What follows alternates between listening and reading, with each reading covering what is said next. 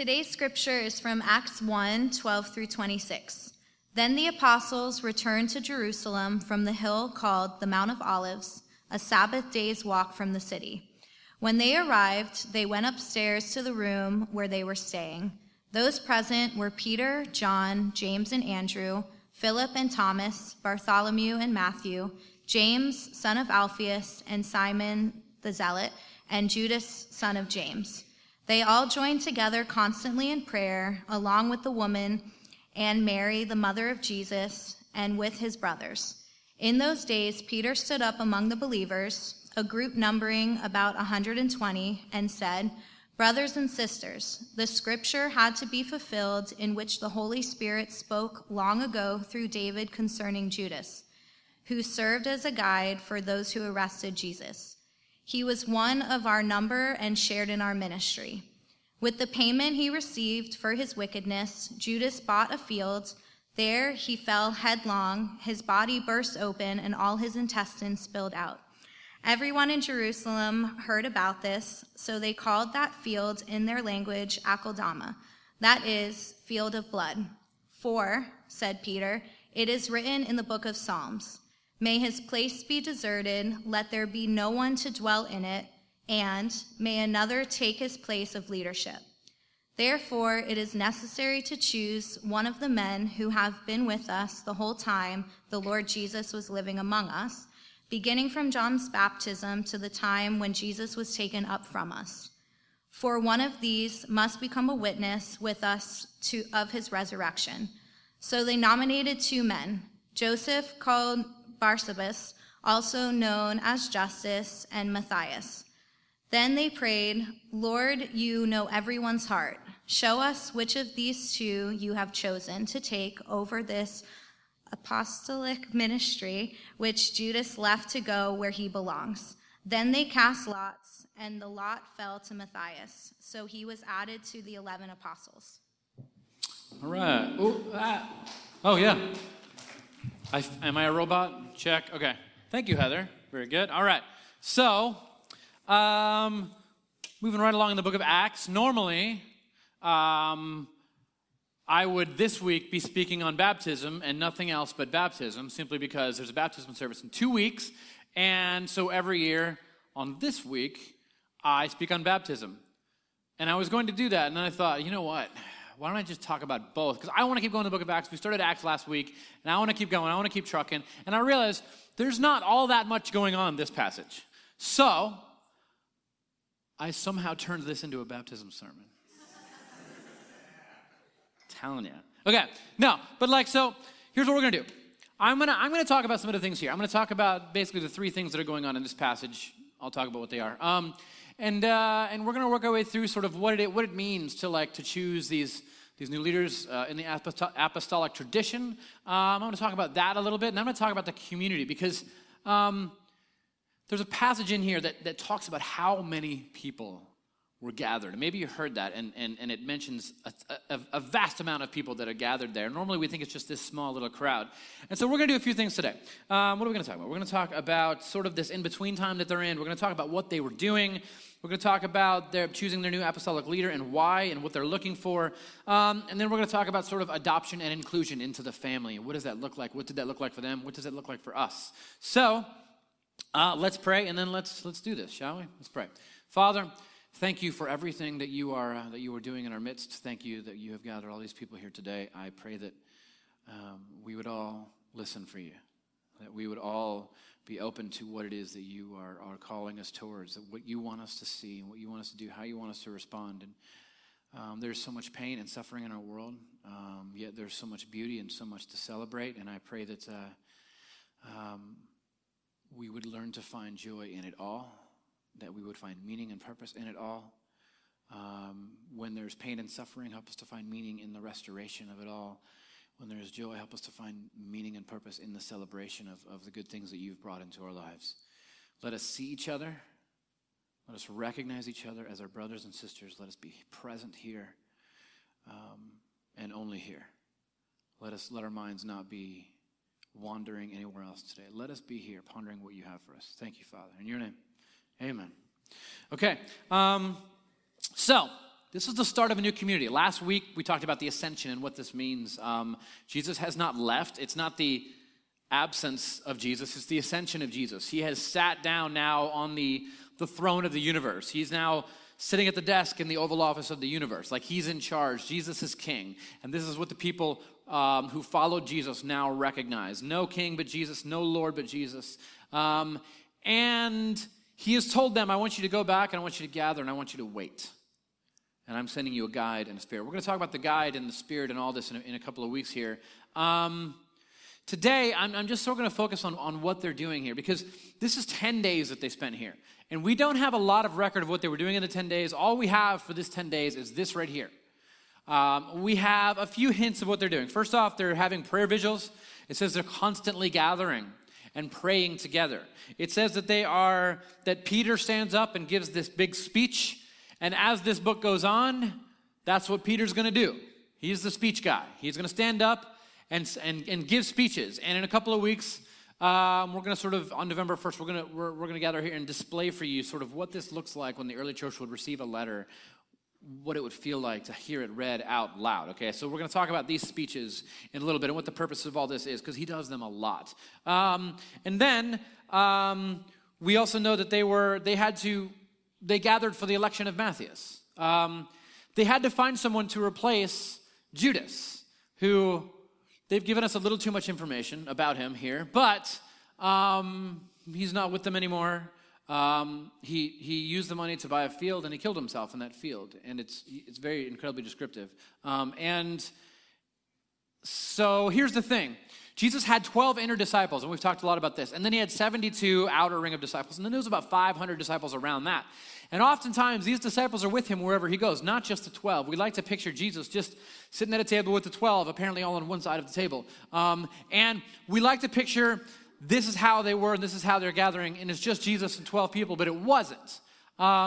Lots of people were with Jesus, and they made some requirements if they're going to replace Judas, because they have to replace Judas, because they have to have 12. And the reason they have to have 12 is because one of the things that Jesus, his big message is we are reforming Israel. Israel had 12 tribes based upon the 12 sons of a man named Israel. And so Jesus is choosing 12 boys, not just because he wants boys in leadership, but simply because he wants 12 to represent Israel and the sons of Israel. And so he's going to gather them all together. One is now missing. There needs to be one more. Because what Christianity is the opening up of Israel, the expanding of Israel. It's not the ending of Israel. It's not the cessation of Israel and then suddenly the end of Judaism and the start of Christianity. It is the opening of Israel, and now God's people are Gentiles as well.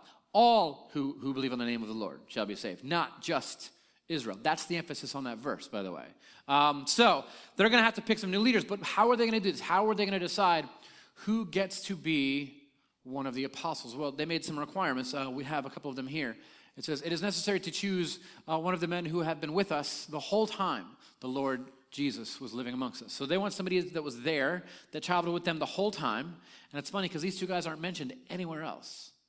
But they were there in the background, gathering information and following and learning and watching. Beginning from John's baptism to the time when Jesus was taken up from us. So he was with them from the time that John baptized Jesus up until the time that Jesus was taken up. For one of these must become a witness with us of his resurrection. So it also has to be somebody who witnessed the resurrected Christ. So this is what they're looking for. And we don't know why it came down to these two. We know there was a lot more. We'll talk about some of them. There was a lot more than just these two, but for some reason, these two men floated to the top as possible replacements for Judas. And so there's a process here. It says they nominated two men, Joseph, called Barsabbas, also known as Justus, so 3 names for whatever reason, and Matthias, Mr. One Name. Then they prayed, Lord, you know everyone's heart. Show us which of these two you have chosen to take over this apostolic ministry, which Judas left to go where he belongs. Shade, throwing shade. I just noticed that this morning, honestly. I just noticed that one. You read the Bible again, sometimes you're like, oh, okay, geez, okay, attitude. Now, then they cast lots, and the lot fell to Matthias. So he was added to the 11 apostles. Okay, so what is this? They're doing something called casting lots. The lots look like maybe like this. This is what we're thinking that they look like. This is what they reproduce today. Casting lots is something that would do all through the Old Testament to sort of get answers from God. I know what you're thinking. It's weird. And they would take these, and they sort of had a binary thing. Like you could apparently get 4 answers, like both up, both down, 1 up, 1 down. And so you could put like different answers out there, and you pray to God, and then you cast lots, and you look at, it's basically, you're rolling the dice. That's what you're doing. This is how they chose the leaders of a 2,000-year-old Christian movement. They rolled dice. But here's the thing. They had been doing this since the very beginning. And this is actually the very last time they will ever do this. Because they believe that the Spirit of God, you can read all about the times that they're casting lots, and they're all very fascinating. They spend time in prayer, and they say, God, we trust you. We trust that this is going to be exactly what you want us to do. We have no other way of making this decision. Both these men are qualified. Both of them were there. You know their hearts. And here we go. Right? Like that's what they're doing. And they did it. And this is the last time they will ever cast lots, because now we're about to enter the time of Pentecost, where the Spirit will join them and speak to them. So this happens, and these men are chosen here. Now, okay. So the thing people oftentimes don't realize is we picture the first gathering of these people in the upper room. We picture it just being them.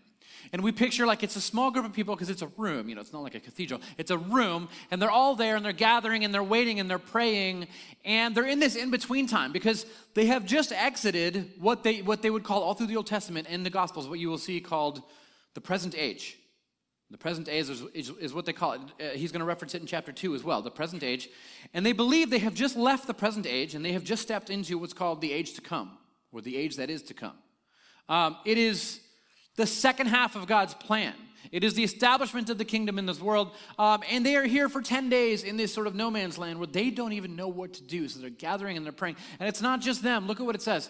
They all join together constantly in prayer, along with the women and Mary, the mother of Jesus, and his brothers. So Jesus' family is there. Jesus' brothers and mother, they're there. They're gathered together. His siblings were convinced that he was divine. Think about that. Could you do that? No. Okay. The mother of Jesus with his brothers. And in those days, Peter stood up among the believers. And here he goes. He's going to give his big speech. But it says this. It says a group numbering about 120. 120 people. This isn't 12 people plus RSVP'd friends. This is 120 people gathered in a room. That's larger than Watermark was for like 8 years when we started. Like this is a big group of people. And they're there and they're waiting. And it's funny because a lot of them had followed Jesus since the very beginning. A lot of them were there, and they were likely there at the ascension, and they're believers. So they saw Jesus and they heard Jesus speak, and they believe the things he said. They believe he's the Messiah, and so they're gathered here together. And here's the thing. It's not just them. There's a lot more. Paul mentions some people that may well have been in this room as well. And at the end of Romans 16, there's this long list of people, which we're going to go through and talk about them when we get to the book of Romans. But Paul mentions this man and this woman. Her name is Andronicus. His name is Andronicus. Her name is Junia. It says, "Greet Andronicus and Junia, my fellow Jews who have been in prison with me." By the way, her name is Junia. For about 1900 years, people called her Junius, which is a man's name. And in 1979, it was finally proven that it's a woman and that she was an apostle and that her name is Junia, and that there was not a single human being for the first century and a half named Junius. It was a name that was invented by somebody in the 2nd century. This was a woman, and she was an apostle and a leader in the church. She saw the resurrected Jesus and heard him speak. And Paul says, not only is she apostle, but she is outstanding. They are outstanding amongst the apostles, and they were in Christ before I was. So they knew Jesus before Paul did. They likely taught Paul the things that he knows. And by the way, if Junia, the woman Junia, was an apostle, the jig is up. That's it. The jig is up. Women in leadership in the early church. Anyways, let's keep moving. Okay, so there's other people who were there who were qualified. We don't know why these ones are chosen, but there's this whole beautiful picture of these early Christians who followed Jesus, and then he ascended to the throne, and they're waiting, and they're waiting for guidance. And the community that they're having, they're gathering and they're praying together, and we're going to get to what they were doing. They were sharing everything in common and living this whole different life from anybody else. We have these beautiful writings here. I'll have some sketches I drew. 4 dudes. One of them's glowing. Guess who that is? We'll get there. I was reading this week, and this is what's going on in my brain when I read. You'll see. And I was reading this week, and I was reading the words of Irenaeus. There's this guy, Irenaeus. He was the bishop, he's a pastor of a church in Lyon, France, in about 117, I think.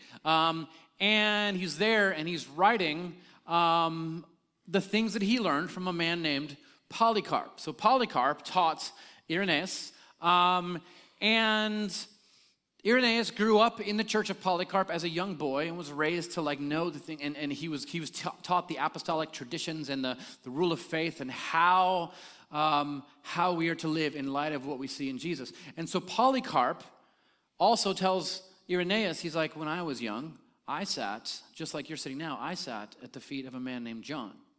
And this man John is the one who wrote the book, the Gospel of John, and possibly wrote the book of Revelation.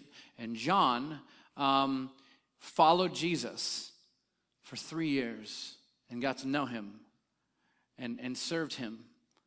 And there's a point at which in Polycarp's, in Irenaeus' writing, this gets confusing. In Irenaeus' writings, he's writing about Polycarp talking about sitting at the feet of John and what it was like to hear John talk about Jesus and how John's face would just light up and he would tell all these other things that we don't even have records of, and just tell these beautiful stories about what it was like to live with Jesus and to follow Jesus and to serve alongside Jesus.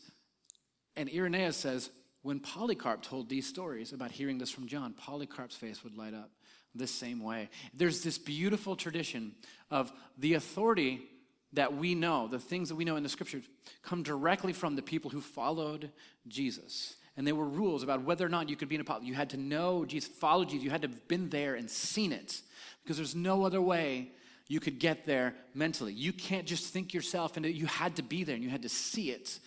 And this passes on to John, it passes on to Polycarp, and it passes on to Irenaeus, and it passes on farther and farther and farther. And like we talked about a few weeks ago, what we have in the scriptures, there was no group of people gathering around saying, okay, we're going to canonize the Bible, gather them all up, Gospel of Thomas, that's out, Gospel of Philip, that's out. Nobody was doing this. The authority of the early church in the scriptures always, without even debating it, always came from the eyewitness events. In the ancient world, the eyewitnesses who were there, who told the stories, that's what they wanted to hear, and they wanted to gather them together. And this is how we gathered the scriptures together. There came a point when everyone had gathered all of the eyewitness accounts, and they said, here it is, here's everything that we have. And it is the same thing that we have now. And these things are passed down in apostolic tradition, one after the other after the other. And this is why it was so strong in the debate against the Gnostics and the Montanists and all of the different movements that popped up. And it was the rule of faith that kept it all together, that was passed down from the apostles. And we're witnessing the very first sort of initiation of this. I think it's beautiful. But let's keep moving. So Luke says, Luke, the author of Acts, says that they were also, as they gathered, they spent a lot of time, a lot of these 10 days in prayer. It says they all joined together constantly in prayer, along with the women and Mary, the mother of Jesus, and with his brothers. So there's a word here I wanted to focus on, though, and we're going to sort of jump off from this point. The word is they all joined together. And that word, depending on what translation you're using, and they're all reliable, there's different ways it's going to be used. Some translate it joined together. Some translate it in one accord. I think the ESV actually uses the word unity, which I like. And then faithfulness is another way. So it's not just this one thing. It's not just they're in a room together. There's this heavy connotation that they are one people. They are of one mind, and they are faithful to each other, and they are joined together. They're in one accord, and there's a sense a strong sense of unity. And here's the thing. Every one of these 120 plus people came from other households. Now, a household in the ancient world is a big deal. A household was what you wanted to be a part of. The ancient family was not like families of today, what we call the nuclear family. The first century family centered around a man that they called the paterfamilia, and he sort of owned everyone in the house. It was a very patriarchal society, so he owned his wife, and he owned her slaves, and his children, and his slaves, and he owned everybody. But here's how it works. Basically, everyone would work for the glory of the Lord, the Kyrios, the paterfamilia. And everyone's working for the glory of this Lord. And if that Lord's sort of honor went up by them serving him in this way, then the whole family was lifted up. As one was raised up, they were all lifted up in society. And other opportunities would open up to them. So you were loyal and faithful to your household and your family. And everyone wanted to be a part of a family. There's this little house in Pompeii that you can go visit where when the volcano erupted and buried everything right as it was, there was apparently two men who were living together there who were carpenters and woodworkers. And they weren't much. They were poor, but they were a household. They were like, no, we are a household. And they were probably looking for other people to join them as well so that they could move up in society and become this household. It wasn't this, they weren't linked together based upon love and romance. It was most of the time, it was this joining together of this commitment to like, we're going to move through this together.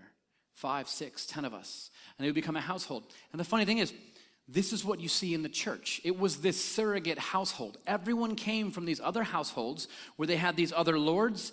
They had their own lords and they worshiped their own gods, and there were these statues there. But their participation in this new family was exclusive. Those in Christ acknowledged no other gods and no other lords. When they were in the church, when they gathered in the church, they were separate from they didn't talk about their other lords, their other gods, none of that. When they were in the church, they were together and they were in Christ and they were equals. No matter what role or part they played in their house where they came from, in their household. If they came from a household that had both there were those households that had high statuses, low statuses, and the treatment of each other centered around honor one possessed or didn't possess, it didn't exist in the church. Maybe the house where they came from, maybe you were just like a lowly slave and you were beaten regularly and you were paid nothing. Or maybe you were older and you were a slave your whole life, but now you're sort of crippled and decrepit and you can't work anymore, so your master has kicked you out because you no longer make money for the household. You no longer do anything for the household. And so he kicked you out. Now you're living on the streets and you're probably starving to death. And so maybe you are the head of a household and you have come to be very intrigued by this gathering of Christians. Maybe you are the wife of someone in a household, like women like Joanna were. And you'd gather and you would all walk into this room together, Jews and Gentiles, and you would gather together and you would be something different. You would collectively be equals. A household serving one Lord, living for the glory of the Lord. Perhaps you've heard this language in the scriptures. And as the Lord's name was made great and lifted up, the family became stronger and greater, and it grew. And in this way, they were a surrogate family from everything else happening in the world. And they lived a life that was this word I've been using lately, Christoform, this Christoform idea. They lived a life collectively that was shaped by Jesus. When they would tell the story of Jesus, he was reigning on high. He was on the throne. And there came a time when he decided to enter into our story. And so he threw off his glory and all of his honor, and he entered into this poor family and was born into a stable, not in a palace. The king was born in a stable, and he lived among an oppressed people. And he spent his time with rejects and with outcasts in society. And like, this is the story they tell. And they tell this to each other so that they can realize whoever in this room feels like they have some kind of status and power and wealth and privilege, and none of that matters in this space. We are here together, looking each other in the eye as equals, as brothers and sisters. Even the leader of the room, the bishop or the pastor, we're all equals. And there is no one lording over everyone else. Instead, the higher up they are, the more they're serving and bending down to wash your feet. And this is how they lived. And they would gather and they would say, hey, so who needs money for food? Who needs this? Who needs that? We are a household. And this is how the household is made great. It was a whole other way of existing in the world. And this is a big group of people. And this is how they were striving to live. And this is dangerous in the ancient world where everybody cared about status apparently except for the Christians. And so the question is, how do you get into this family? How do you do it? How do you get in? What made somebody transfer ownership from one family to another? And they would talk about this. Well, the answer was very simple. You must be born again. What does this mean, born again? This is not a new phrase that the Christians made up. This is not a phrase that Jesus made up when he said it to the Jewish men. This is an ancient idea that was pretty ubiquitous. And basically the way this worked was this. When you were a member of another household and you had either been kicked out or you were being hired into another household or sold, you would oftentimes, they would take you down to a body of what's called living water. When you see in the scriptures living water, that means a water that comes from a spring or that is rushing like a river. And you would go down into the living water and the whole family would gather there. And you would go into the water. And they would immerse you into the water. You would take off all of your clothes and throw them away. And you would be immersed into the water. And you'd come out and they would give you some jewelry, a nose ring or some earrings. And they would give you new clothes. And they would give you a new name. And it was as if you had just been born into this family. It's called baptism. That is how you were brought in. The early Christians practiced this as well because they were a surrogate family. This is a baptismal in the middle of a city of Ephesus where John actually was the pastor of the Johannine church and where men like Timothy pastored. So 1st and 2nd Timothy are written to the church in this city. And this is a little later baptismal. And they would enter in one side. They would remove all their clothing and they would enter in one side. And they would be baptized by the bishop. And they would come up and they would come out this side. And they would receive new clothes. And they would do this on Easter, once a year. And there was certain rules. You can read about them in the early church manual. The water had to be freezing cold. And we don't do that anymore. All these things that took, we don't do it naked either. All these things that you would do. And this for the church actually took the place of the Jewish community, which was the Jewish tradition, which was when you entered into the community, you were circumcised. So they changed it. We're like, let's just baptize people. So this tradition has been carried on now for 2,000 years. When you enter into the water, this is what's happening. Several things. First off, it's your birthing ceremony. It is you belonging to the community of God's people, to the family of God. It is you recognizing them as your brothers and sisters. It is them recognizing you as their brother or their sister. It also meant there was this allegiance to the person that you baptized. Paul writes about this. In the ancient world, the person who baptized you, the Lord or whatever, is the person in that house. You would be baptized by like the Lord in the house. And now you are allegiant to that leader. The word allegiance is, again, the Greek word pistis, which means faith. It also means allegiance to a king or a lord. And this is the one you were allegiant to, the one who baptized you and who brought you through your new birth into this house. Paul writes in 1 Corinthians 1, he says, one of you says, I follow Paul, and the other, I follow Apollos. Another, I follow Cephas. Still another, I follow Christ. And he says, is Christ divided? Was Paul crucified for you? Were you baptized in the name of Paul? So he says, look, in the church, this is not how this works. You are not allegiant to the one who baptized you. You are being baptized by the body of Christ. This is the one you are allegiant to. And then he says, I thank God that I did not baptize any of you, except for Crispus and Gaius. So no one, I like to read it with a little bit. Okay, so no one can say that you were baptized in my name. And from this point on, Paul didn't baptize anyone because Paul didn't want anyone being a follower of his. He wanted everyone to be a follower of Christ and allegiance to their church and to the family. Not just their church, like yes, their local gathering, but the church at large. The churches used to be connected. The pastors gathered and they led flocks together and they knew each other and they all worked together. This is what you were allegiant to, the kingdom of God. It was this whole new thing. It was this way that you would look at other people and you would affirm, like it was the affirmation of the church that you are one of us, you are an equal, you are a brother and a sister. And baptism was also how you looked at them and you said, I'm in, I'm a part of this revolution, I am with you, I'm one of you. And it had nothing to do with words. It wasn't about, look at this doctrinal statement, do you agree? Great. You're one of us. It was not about this because faith, spirituality requires a physical response. It does. We are a emotional people, a physical people, a spiritual people. We have all these parts and they move together towards one thing. And so the call was not to say, hey, do you believe this? Yeah, you're in. No, the call was to say, do you want in? Yes, I want in. Well, you should be born again. You should be baptized. Let's go down to the river and let's baptize you and get you in because you're with us. It was for the Christian community, this togetherness, this one accordness. It came not just from being under the authority of some new master or Lord. It came from receiving sort of a whole new identity. So there was a ceremony, there was a ritual. Baptism, and I want you to pay attention to this part. Baptism does not determine one's eternal fate. But instead, it sort of signifies their current identity and their inclusion in the people of God, okay? These are two different things.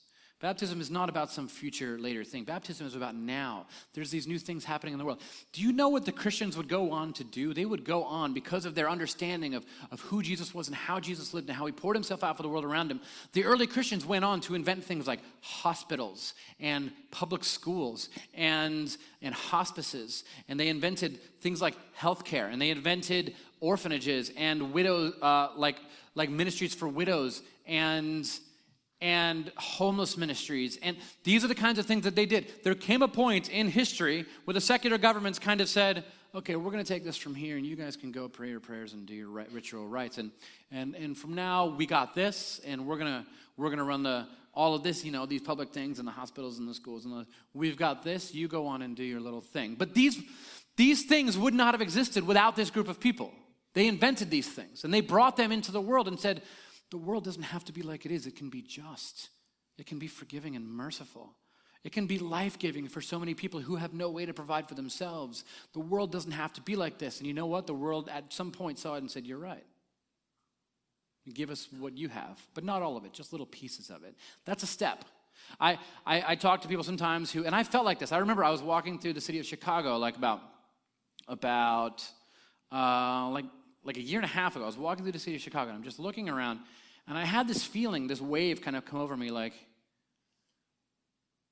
can this really all be made whole again? And I'm looking around and there's literally people, homeless people with these huge gaping wounds. And I saw a family with their little toddler asleep on the side of the road and people yelling and screaming and there's just, and you're walking around and you're like, can this? And I'm looking at the opulence in the middle of all of it. Can this really be changed, or is this some kind of pipe dream that we're all doing? And I went back to my cohort, the people that I studied the scriptures with, and I was talking to them. They're like, and they sort of reminded, like, look, all the good things that you see have happened in society because of the Christians at the very beginning. The world is very different now, and God is moving, and God is working, and we will keep pushing.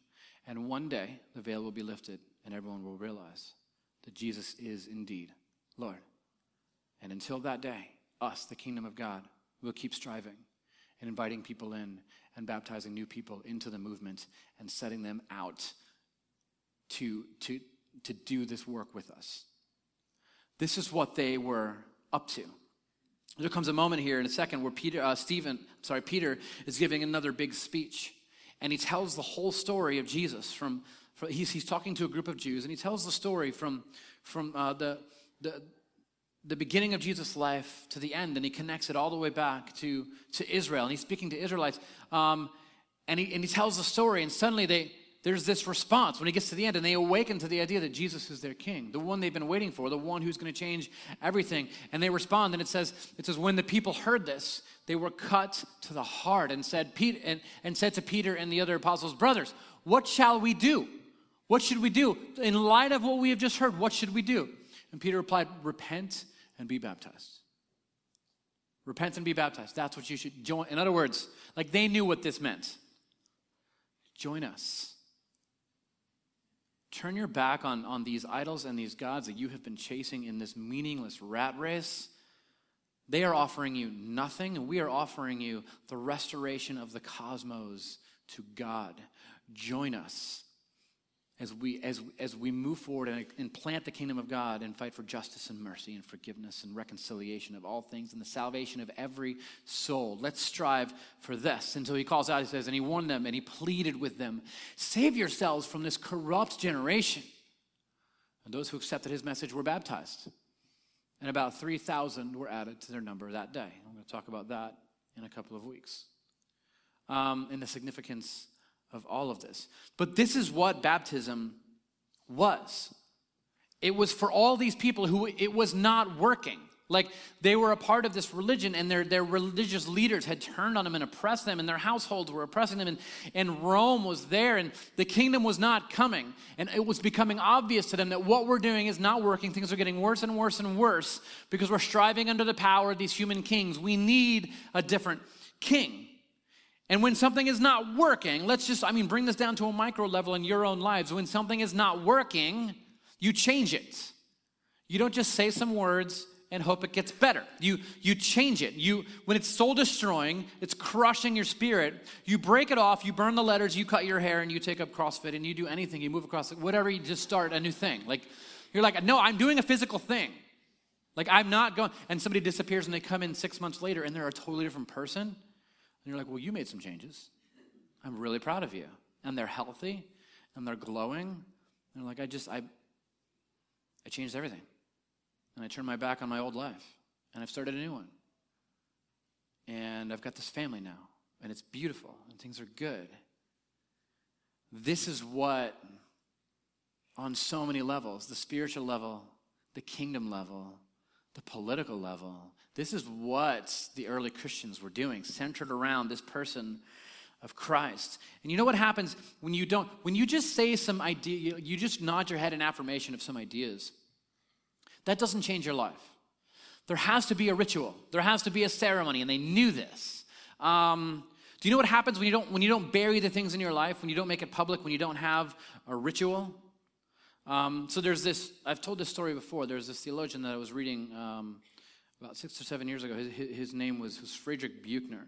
And here's a picture of him and his father on the cover of his book, The Sacred Journey. And it's sort of how he was raised and what he came to know about God, and he's a theologian. And he says that he talks about the day one day when he was 11 years old, the day that his father died. And he was 11 years old, and he says that he was playing a board game with his brother in his bedroom in the morning, early in the morning. It was still dark, and he says his father walked in and walked in the door. When he looked at him and he smiled, and then he walked out. He says, my dad, he remembers everything. He says, my dad was wearing a gray pair of slacks and a maroon sweater, and he smiled at me, and he waved, and then he walked out to the garage, and he turned on the car and sat in the car and killed himself. And there was as an 11-year-old, there was no way to process it. And he didn't know what to do. And here's what he writes in the book. He says, there was no funeral because on both my mother's and my father's side, there was no church connection of any kind, and the funerals were just simply not a part of the culture. And he was buried in a cemetery in Brooklyn, and I have no idea who, if anybody, was present. I only know that my mother and brothers and I were not. And there was no funeral to mark his death and put a period at the end of a sentence that had been his life. And he goes on to talk about the difficulty caused by this lack of closure, this lack of a period, an ending, and a burial. There was no mechanism for moving past it, for his father ending in his mind. And so in his mind, his father never ended. He was just not present. And so he laments not having this ritual, and eventually in his adult life, he would go through the ritual. And he connects it at some point to baptism. And he says, this is what a healthy ending is. A healthy ending contains, to put something away and to take up something new, it contains several elements. I'm going to give you two of them. First thing it needs is a gathering of community. It needs people gathering together to witness and to see that this person is making a change and a fresh start, and they're starting over, and that this is necessary for their life, both to affirm what was and what is now, and to offer support, to witness the change in your life. And if you've ever tried to change anything in your life on your own and not told anybody about it, you said, I'm going to quit smoking, I'm going to start working out, I'm going to eat keto, and I'm going to, all these things. And if you don't tell anybody, I mean, if you don't tell anybody, you're not going to succeed, because nobody knows you were doing anything. And when you fall back off the wagon, nobody's going to say anything because nobody knows. It takes community. That's why vegetarians are always telling you. They just want your help. Just want your help. That's all they want. Don't be a jerk.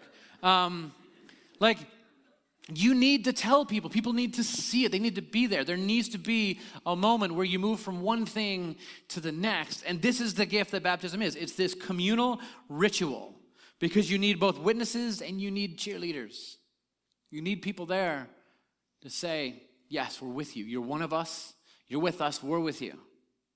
And together we will launch into this new existence. You also need a change of language. Your adjectives need to change from past to present tense. Instead of saying they are this, you say they were that. Like Paul says, as were some of you, but you're not now.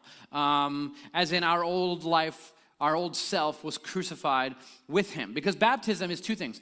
It's a funeral, but it's also a wedding. Somehow it's both. A funeral, it's the mechanism by which we let go of our past, our broken old ways, and our life that we have outgrown, our old understanding. It's a time when we put something away and we turn and we look into this new future that is different and maybe harder. In whatever way, it's different.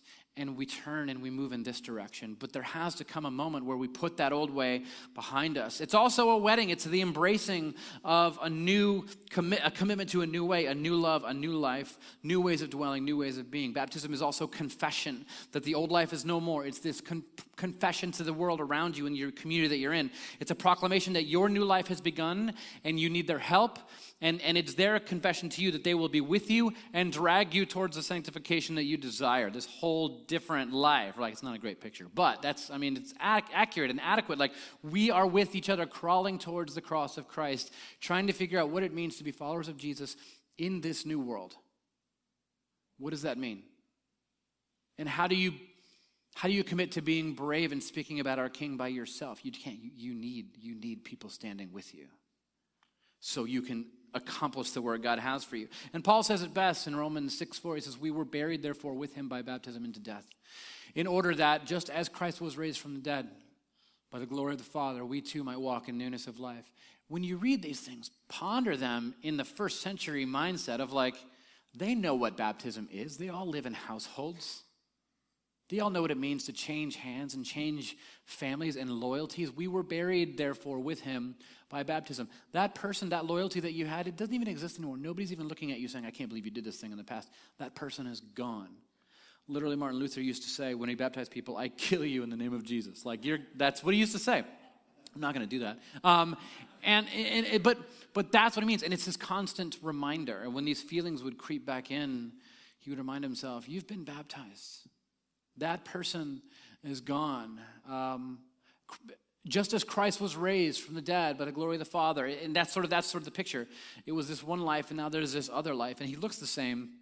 And he's got some scars that he's walking with, but somehow he's powered by something else. Because apparently he's teleporting and walking through walls. Like, he's different. Like, he's not the same thing. He's part of something that is unique and different. So this is the invitation. This is the part where I've explained all this to you, and we have lots of sermons on baptism on iTunes. Every year I do like 2 or 3 of them. I think this is what a lot of people need, is a fresh start. This is our gift that we offer. A seat at the table, an affirmation that we are with you, and we will walk through this with you. So maybe you're here and you need this kind of newness of life. You've been trying to redirect this old self to make it on your own and hiding your flaws and your true self. And what you need is confession and burial. is a moment where we come together and say goodbye to this old way. Because new life requires burial. Baptism's big message is, okay, before I wrap it up, I want our communion servers, you guys can go ahead and take the elements and spread around the room. And do we have communion servers? Oh man, okay, good, we got a couple. Baptism's big message is very simple. Tomorrow does not have to be like today. Not for you, not for your family, not for the world, not for the country, not for anyone. That we are moving towards something together. The kingdom of God. No king but Jesus. No nation but his kingdom. And we have hope that this is the way forward. We believe our king is better than any king that is out there. We've heard everything they have to say, and we are not convinced. And we've seen what Jesus has done, and we've heard what Jesus has to say. And we have allegiance here. And so this is the way forward. If you would like to be baptized in 2 weeks, I would love to talk to you. There's a list in the back that you can sign up on, and we'll reach out to you. There is on the website on watermarktampa.com/events, you can RSVP there. We'll reach out to you.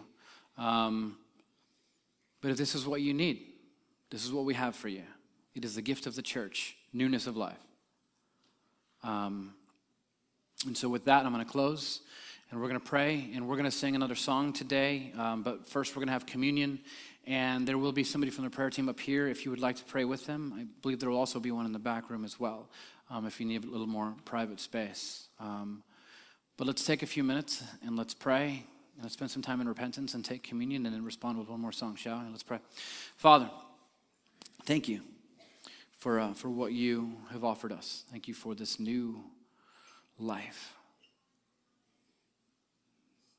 that you have set out there, a new people existing in the world in a way that nobody else is existing.